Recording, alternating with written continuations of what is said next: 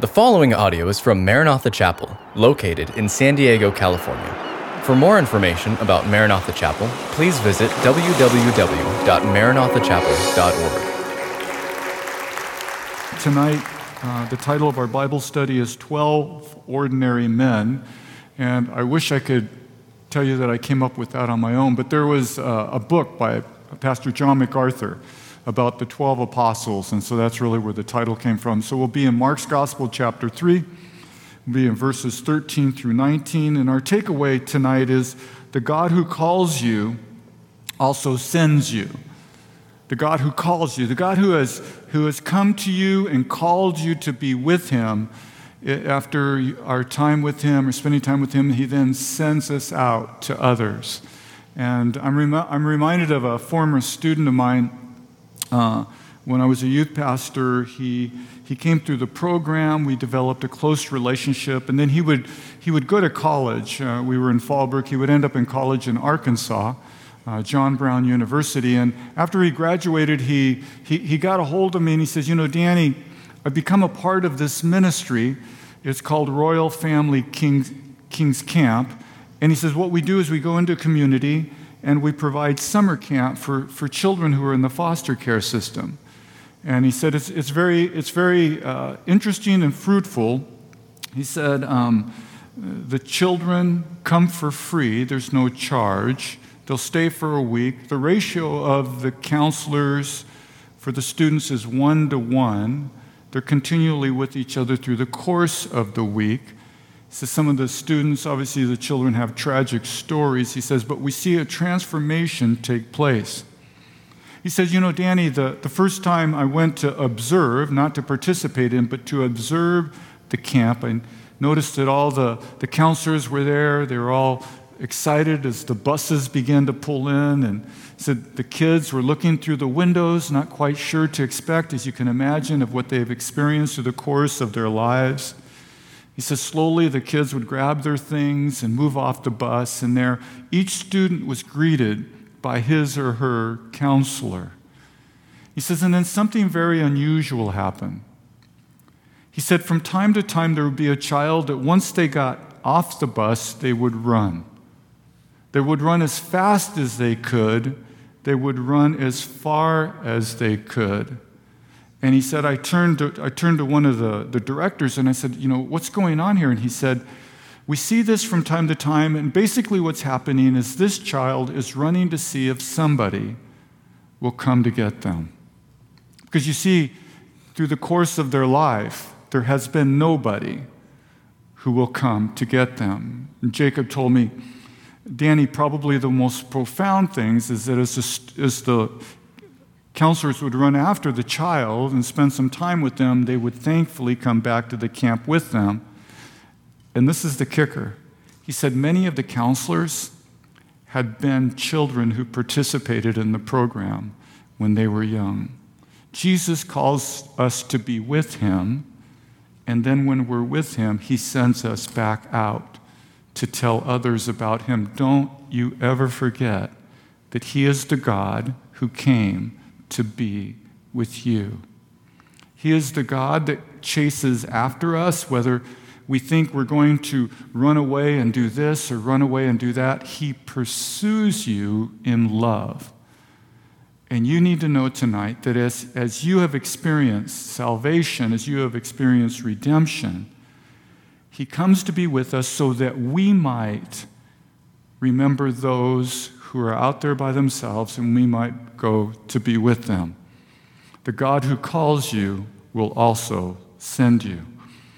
One of the things I want you to know tonight before we get into our Bible study is that there were those who, when Jesus came and He worked His miracles and He taught with profound truth and He delivered individuals from the oppression of demons, is that there were some who, in the face of all of this, rejected Him.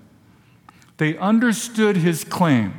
There was no, don't be confused about that. They clearly understood His claims to be Messiah, and yet they rejected Him. All four Gospels plainly tell us that within Israel's religious system at this time, there were those who understood who Jesus was, and yet they refused to believe in him. In fact, they viewed Jesus as a threat. They saw his kingdom. Remember, we've talked several times in our times together that Jesus was initiating the kingdom of God in first century Israel. He was bringing God's kingdom to earth wherever he was, wherever he engaged anybody, he was bringing God's kingdom. But they viewed him as a threat to their positions of influence within the religious system. Think that these religious leaders had a delicate balance of power with the Roman government, which would be vulnerable should the people follow Jesus as king. This coupled with Jesus' growing popularity, and then time and time again, he would engage the religious system and point out its corruption.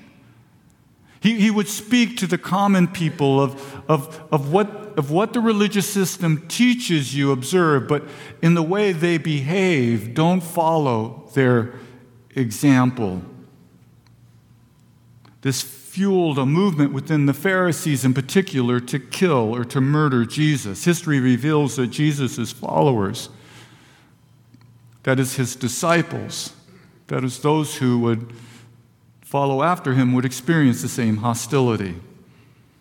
Tonight, Mark records a list of men selected by Jesus to be apostles. I think you're familiar with the word apostle, and we would understand it within the biblical context that an apostle is one of those that followed after Jesus, and then after he would ascend, would carry his ministry through into the Roman world. The title is important. These are men who were trained and then sent to continue Jesus' ministry. They were, probably if we were to grab a word or an idea from the day in which we live, they would be ambassadors to God's rule on earth, representatives. When they spoke not their own words, not their own message. They spoke the message and the words of God. And so then the authority wasn't in and of themselves, as authority is not in you and I. The authority comes directly from God. Sometimes people, they quibble a little bit about authority. And I heard this illustration, you come up on an intersection, not around here, in other communities, and the lights are out, right? The traffic lights are out, and you'll see in the center of the intersection an individual, perhaps with a uniform and maybe a badge. And when this law enforcement officer holds up his hand, the traffic stops. And when he gives them the motion to come forward, then they slowly pass through the intersection.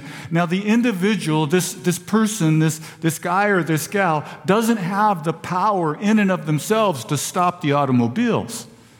But you better know that behind his badge is the authority of the state of California or the community in which they serve. Well, in the same way, these individuals, they had an authority that was given to them by God. And with all of their strengths, I'm sure, and all of their weaknesses, they had a confidence that when they spoke the word of God, that the responsibility to carry out whatever it wasn't upon them, but was upon Jesus. These are common men advancing God's rule on this planet. I think you and I would have a great appreciation of these men once we consider that they themselves would write Holy Scripture, that some of the books that we look at in the New Testament are the product of these men. And listen, they write through their own personalities. They write with their own language. It's interesting how Luke uses a classical Greek and how John's Koine Greek is very common. And yet both men communicate the Word of God. And the reason I say that is because each one of us is different.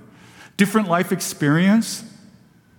Maybe some of us, I know my personality is a little more timid. I really am not an upfront kind of guy. There are people who come over and take my pulse to make sure that I'm still alive from time to time.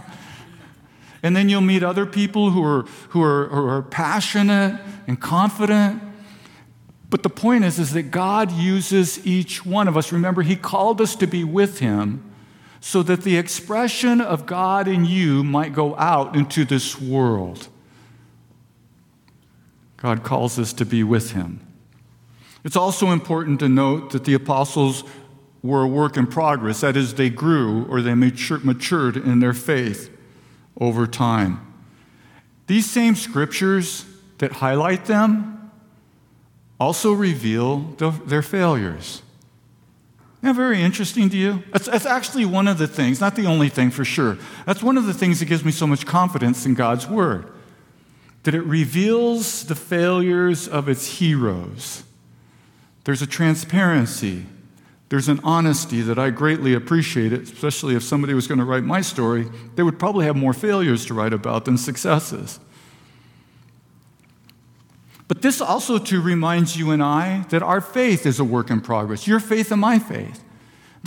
We haven't come to the end. That from the beginning to the end, God will be working in us and through us in spite of our weaknesses, but there will be a day where He will bring us to completion. This last summer, beginning of summer, actually, it was wrapping up my grandson. He's in Phoenix, and he's playing baseball. Now, you need to understand.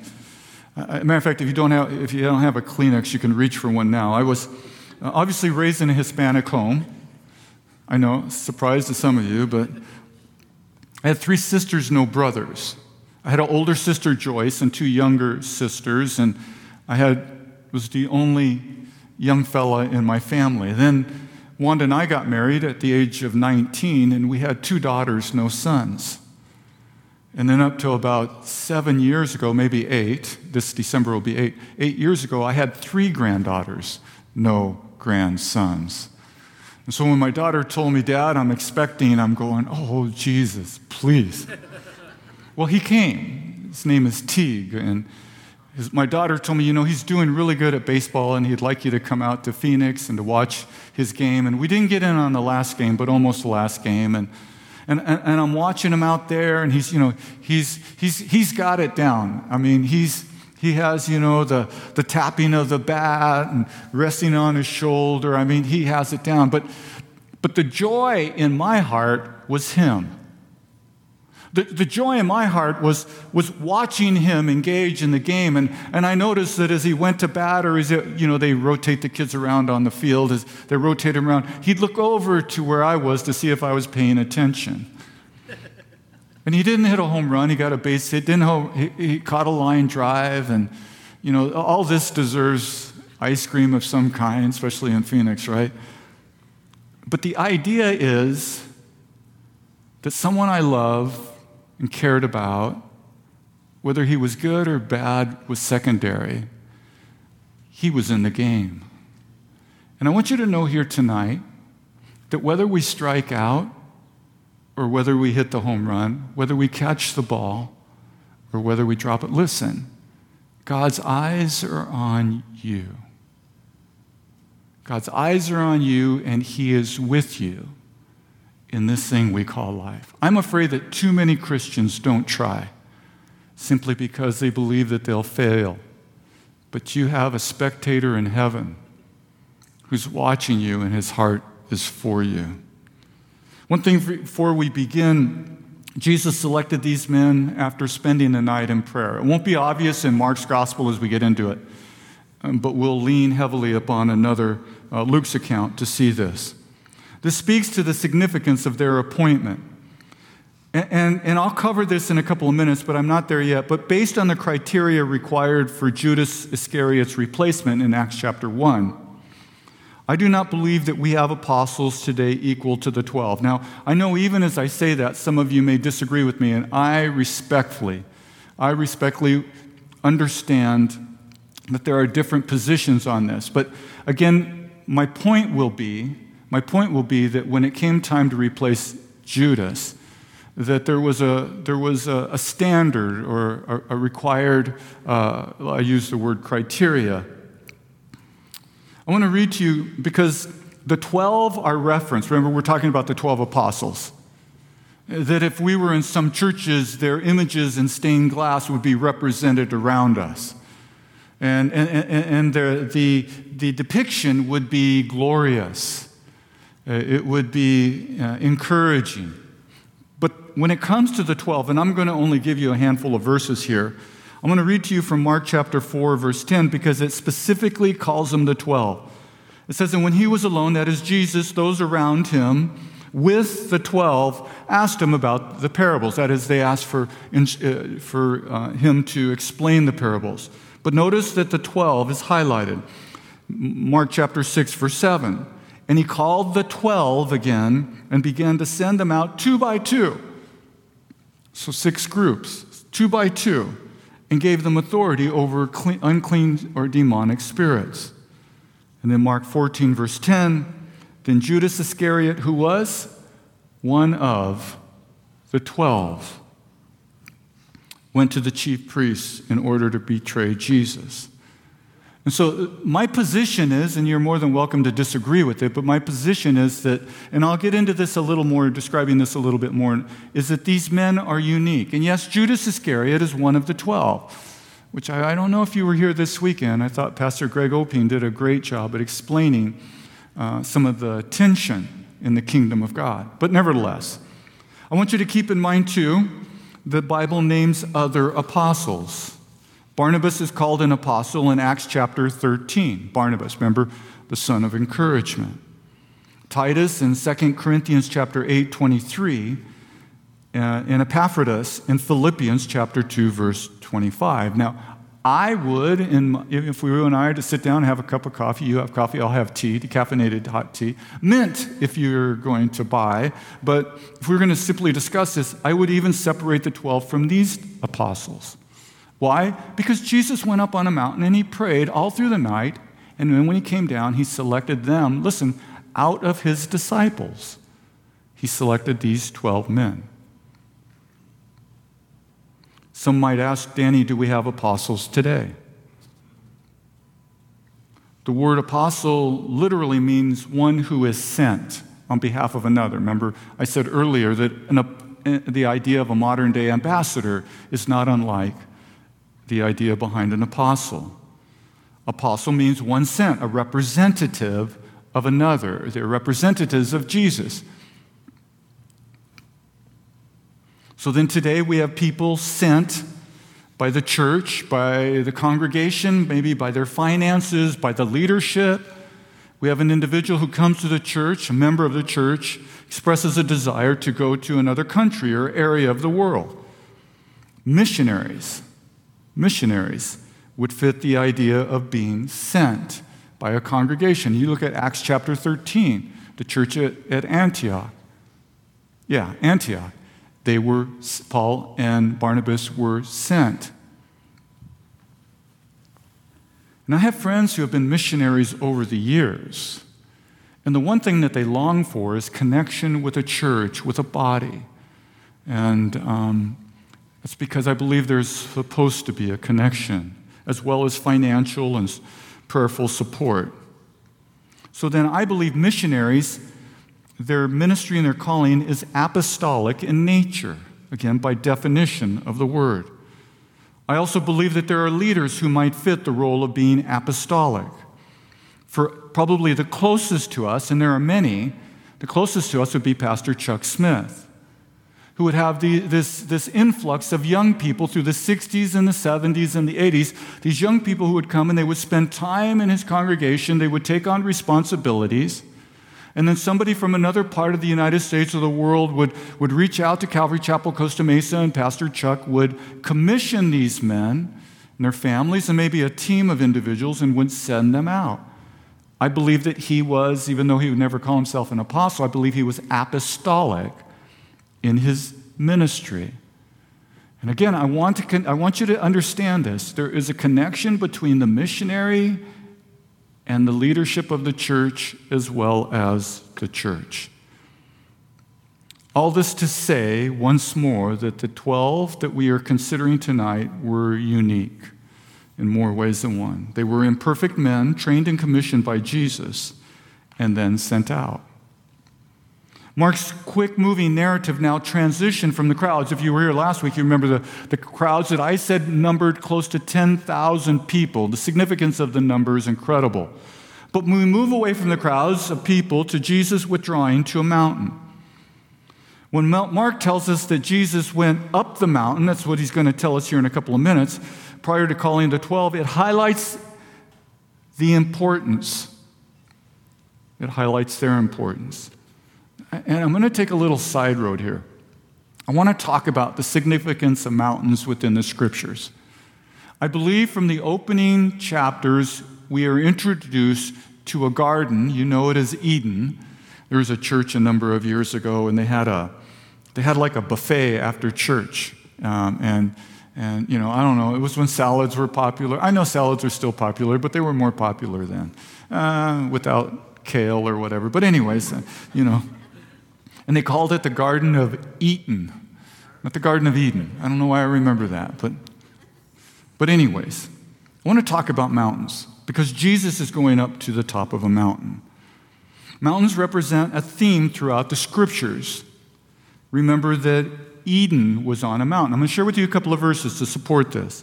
In Genesis chapter 2, obviously, the opening chapters of the Bible, verse 10, it says, "A river flowed out of Eden to water the garden." That was where Adam and Eve were, where the animals were. And there it divided to become 4 rivers that would go down from the mountain and go out into the various lands or what would become countries. I want to read to you now from Ezekiel 28, the beginning part of verse 13. God is now speaking through the prophet to Lucifer, a fallen angel. When he says, again, this is in the form of a lament, "You were in Eden, the garden of God." And then in verse 14, listen to this. "You were an anointed guardian cherub," that is prior to his fall. "I placed you. You were on the holy mountain of God, and in the midst of the stones of fire you walked." I want to remind you tonight, I know you're a well-taught group this evening, that Abraham offered his son Isaac as a sacrifice on Mount Moriah. Genesis chapter 22, that Moses met with God on Mount Sinai. We're told that the burning bush was not too far away from this mountain, as earlier as Moses was shepherding his father-in-law Jethro's sheep, that he encountered the burning bush in Deuteronomy chapter 34. But keep in the back of your mind that the burning bush was near Sinai, that connection. Also, we know that Moses, being allowed to see the land of promise from Mount Nebo, but he wasn't able to enter the land, that he too would be buried by God on Mount Nebo. Early church leaders, as early as the 3rd century, believed that Jesus was transfigured or glorified on Mount Tabor. Jerusalem itself is located on a mountain called Zion, which is the same ridge, if you follow it, as to where we believe Abraham offered Isaac and Jesus was crucified. Then lastly, regarding mountains, I want to read to you from the book of Hebrews, where the writer tells us that the new Jerusalem will be on a mountain. That is, a new future Jerusalem that will come down from heaven from God to us. From Hebrews chapter 12, verse 22. "But you have come to Mount Zion." Again, this is spiritually speaking. They hadn't come literally, but spiritually speaking, we have come to Mount Zion, and to the city of the living God, the heavenly Jerusalem, and to innumerable angels in festal gathering. If you look to the screen, we have Revelation chapter 21, verse 10, where it says, "And he," one of the 7 angels, "carried me, John, away in the Spirit to a great high mountain and showed me the holy city Jerusalem coming down out of heaven." So then Jesus spends an entire night in prayer. He comes down from the mountain. His disciples have gathered, and out of the disciples, he calls 12 men. Listen to me. 12 men he called to be with him for the purpose of sending them. I want to talk a little bit about sending. We talked about missionaries. We talked about churches, sending pastors out to plant churches. I want to talk about God sending you. Where's God sent you? Well, I believe that God sends us to our families. And God sends us to our place of employment. I heard one pastor say, our work is our worship. But Danny, it's tough to work where I work. Danny, my work is very challenging. It's very hard. Our work is our worship. I'll talk a little bit more about this, but you are sent. Well, you and I might not be apostles as the original 12, but we have been saved, we have been redeemed, and we have been sent. In a couple of minutes, I'll talk a little bit more, I'll dig into that a little bit more. So here we have on the screen the Galilean ministry called to be with Jesus, verses 13 through 15. And he, Jesus, went up on the mountain and called to him, drew to him, as he has called to you, those who he desired. Interesting terminology to me. God desired these men. Jesus wanted them. He wanted them to be with him. Let's just say for 3 years. He wanted them he didn't necessarily recruit them. His heart desired for them to be with him. And I think in no less way does God's heart desire for you to be with him. Danny, how does this happen? I don't know how it happens for other people. I'm a simple man. But it happens when I get up early in the morning and I pray. I respond to his call. When I get up early in the morning and I sing quietly, right? I get up long before my wife does, so I want to be sensitive to her. But when I sing, I'm responding to his presence. When I get up in the morning and I crack open the Bible, I'm in the book of Job right now. It's an incredible story. I'm in his presence. And then don't tell anybody, but I take these little communion things home and I observe communion by myself. But listen, that is my way of being with him. And that is my way of having my heart transformed and changed. Now, I understand I have very close friends who, when they meet with God, they see things and they hear things. I don't. But that doesn't mean that I've not met with him any less than they. And I celebrate their experience. But my experience is a little quieter. A little more, listen, it's a little different. And here's the deal. Your experience is going to be different than mine and then one another's. Listen, your experience is going to be different, but no less significant. My friends, hear me. No less significant in what it will accomplish in your life, and that is the change and the transformation. A sense of assurance that regardless of what happens in this world, he is with you. Please hear what I'm saying. And that you have something to say to somebody else. As a matter of fact, this is my theory, that it is what we say. We do tell people about Jesus, but it's also, the witness is the change and the transformation in our lives.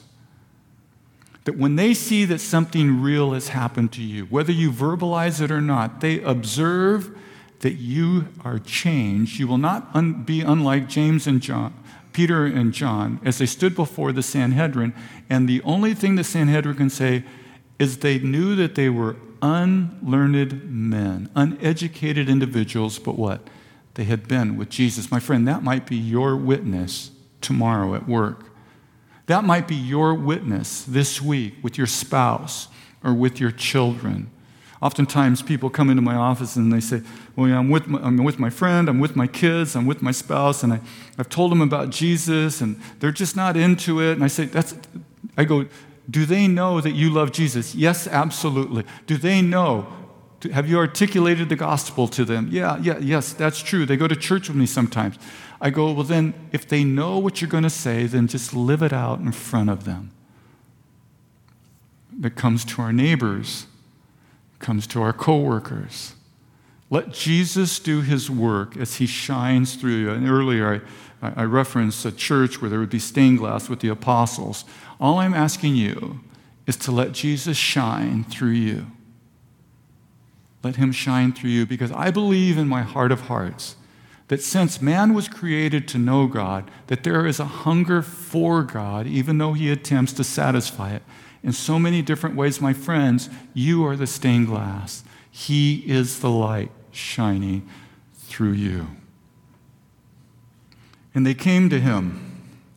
Verse 14, and he appointed 12, in parentheses in the ESV, English Standard Version, it says, whom he also named apostles, so that they might be with him and that he might send them out to preach and to have authority to cast out demons.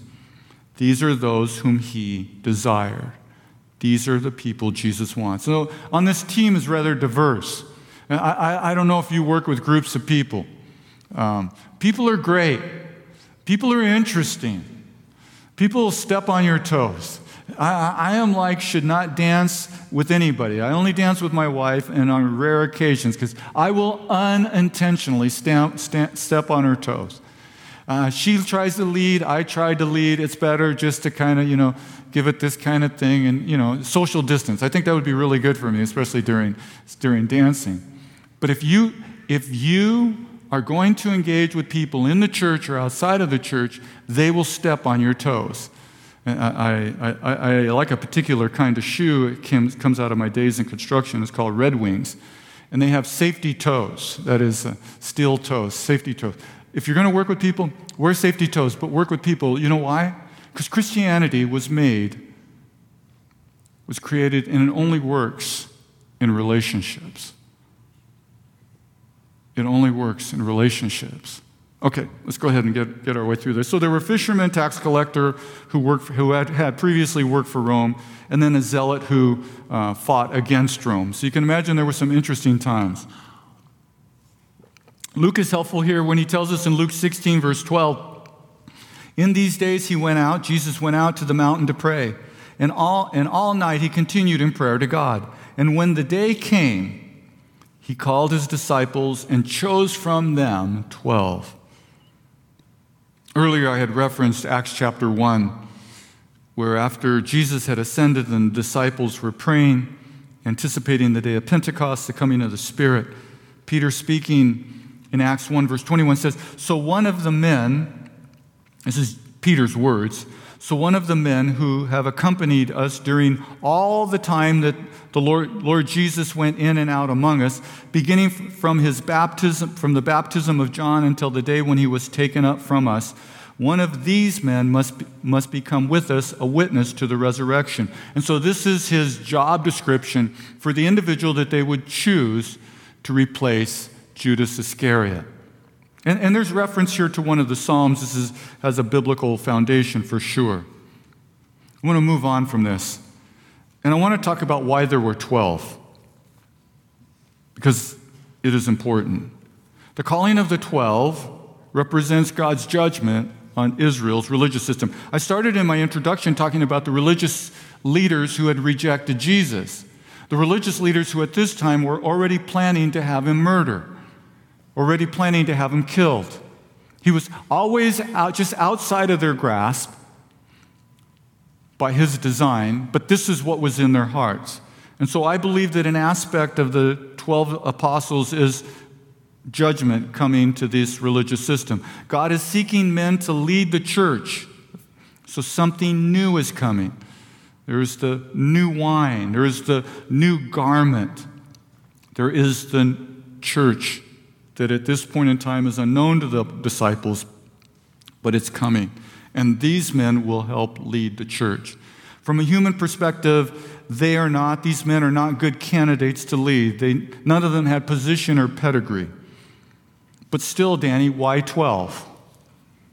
In Matthew chapter 19, verse 28, I believe it gives us a hint when it says, Jesus said to them, truly I say to you, in the new world, when the Son of Man will sit on his glorious throne, you who have followed me will sit on 12 thrones, judging the 12 tribes of Israel.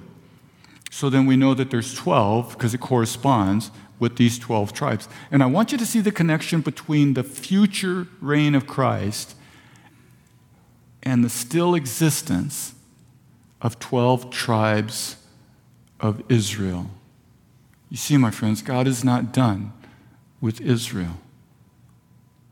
He has made a promise and he will keep it. He made a promise to Abraham and he will keep that promise. And if he's made a promise to Abraham and he's made a promise to you, He will keep it. In fact, in Revelation chapter 21, if we're looking out into the future, the 12 foundations of the wall around the New Jerusalem will have the names of the 12 apostles upon them, speaking of their significance. Now, that's a glorious sight, a consideration. When you look and see who they are, they're like us. They're exactly like us, and yet they are so highly esteemed. In verse 14 it says, so that they may be with him and he might send them out to preach. They were called to be with Jesus so that he might in time, with his authority, send them into the world. Scatter them like seed on soil, fertile soil. He's going to send them into the world. And what will they have? What will they have? They will have the presence of the Holy Spirit just like you and I have. They will have the empowering, the clothing with power. He told them to go to Jerusalem and they would be robed or clothed with the power of God just the way you and I are. They would have the teaching of the Scriptures. They would have that personal experience of knowing what it is like to be born again, to be saved, to be redeemed. They would certainly have persecution. And yet they would fearlessly, these very common, ordinary men, would take the gospel around the known world. And my friends, their effort is being seen in the world today. And you and I, in a sense, are byproducts of their effort.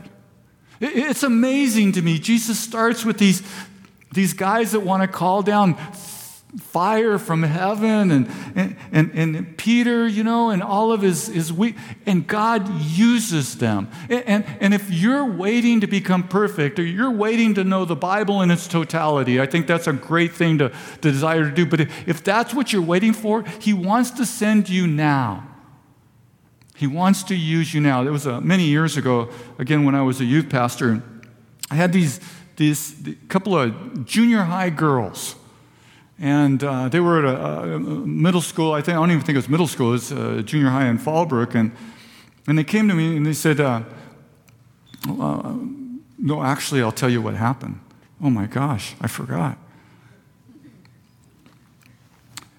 So they came from different churches in Fallbrook, different youth groups. And they ate lunch together. And they noticed that there was one little girl.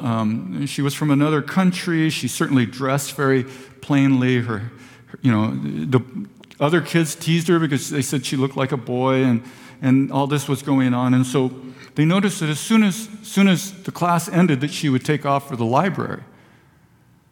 And so they would eat lunch together, and they would begin to talk about her. I remember her name, but I'm not going to use it tonight. And they went in the library, and they said, "You can come and have lunch with us."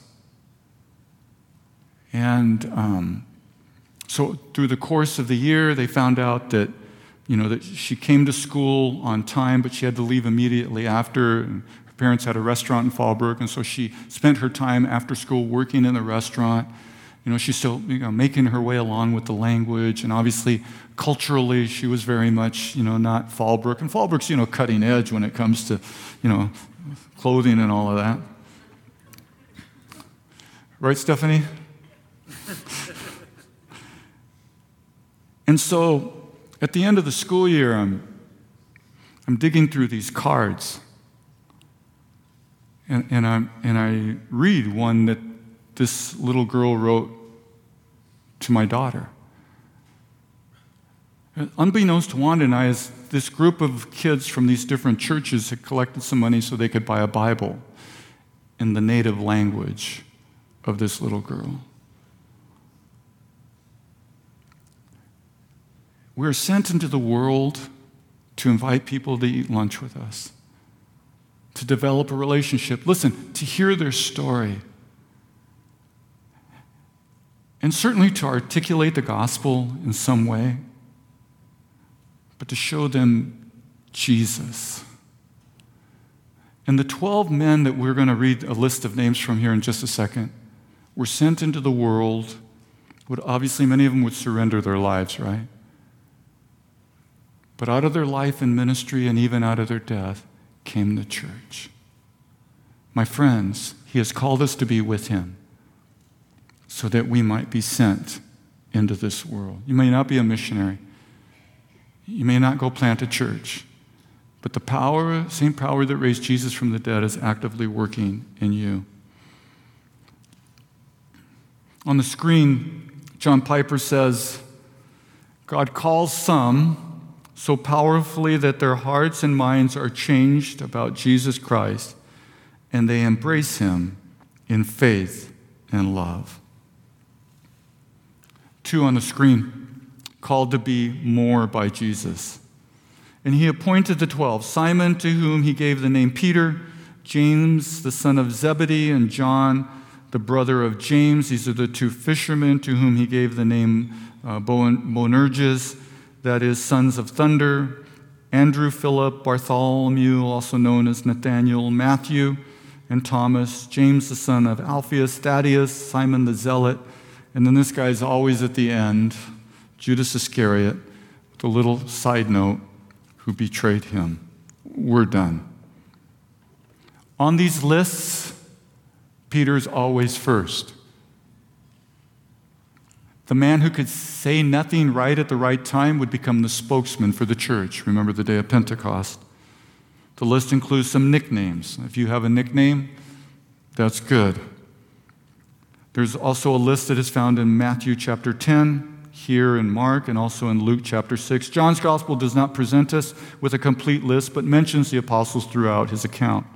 Acts chapter 1:13 also has a list. James, the brother of Jesus, is called an apostle in Acts chapter 15, 1 Corinthians 15, and Galatians 1. Paul is also called an apostle in Acts chapter 14, verses 4, verses 14, 1 Corinthians 9, 1 Corinthians 15, and Barnabas is called an apostle in Acts chapter 14. Peter, the name Peter is Greek for the Aramaic name Cephas. James and John, as we told, are fishermen. They're brothers like Peter and Andrew. Peter, James, and John were present when Jesus was transfigured, glorified. They were with him when he raised Jairus' daughter from the dead. Peter and John were at the empty tomb and the healing of the man at the beautiful gate. In Acts chapter 12, we're told that James was the first of the apostles to be killed. Judas is the only non-Galilean, the one who was called by him, later would betray him. And in his betrayal, we're told by the gospel writers that Satan filled his heart to accomplish the betrayal of Christ. I'm done. But if you will be called to him and you will be sent by him, there will be times that because you care, your heart will be broken by those who reject him. Called by him, sent by him, a broken heart. Because, listen, let me tell you the only reason why. Because you love like him. Because you love like him, your heart is broken by those who reject him. We know so little about James, the son of Alphaeus, Thaddeus, Simon the Zealot. We know that Philip was a disciple of John the Baptist in John 1, and we're told and he's the one who told Nathanael about Jesus.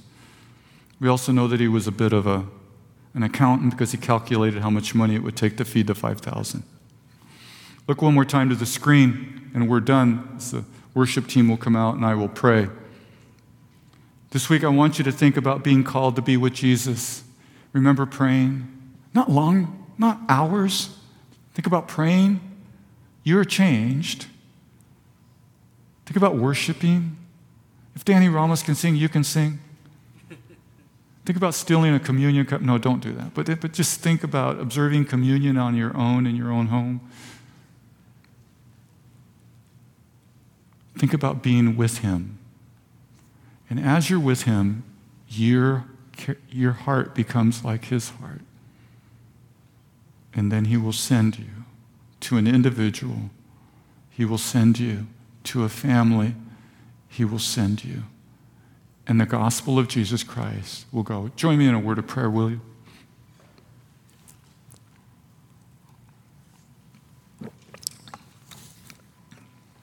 So, Heavenly Father, not unlike children who come off of a bus not knowing where to go, not knowing what to do. Looking in our rearview mirror of our lives and seeing heartbreak and pain and we run. We hit the ground and we run. We run because we're afraid. We run because we're hurting. We run. But you are the God who chases after us. You are the God who, not unlike the shepherd who pursues the one lost sheep, the woman who looks for the lost coin, or the father that studies the horizon in anticipation of a son who is just as good as dead. And yet, all of heaven experience a joy that resonates from the heart of God when that son comes home. Oh, my friends tonight who are with us online or on Solomon's porch or here in the sanctuary, he is pursuing you. He is coming after you. He is calling your name. He is running after you, not to condemn you or to judge you, but to embrace you and to hold you. And when your heart is healed, you will have developed an eye to see in the crowd someone who was just like you, and he will send you to them. In Jesus' name we pray. Amen. Thank you for listening to this podcast from Maranatha Chapel. If you haven't already, please subscribe for weekly messages. Feel free to share this podcast and join us for our midweek Revive service held Wednesday evenings. Visit our website at www.maranathachapel.org for more information.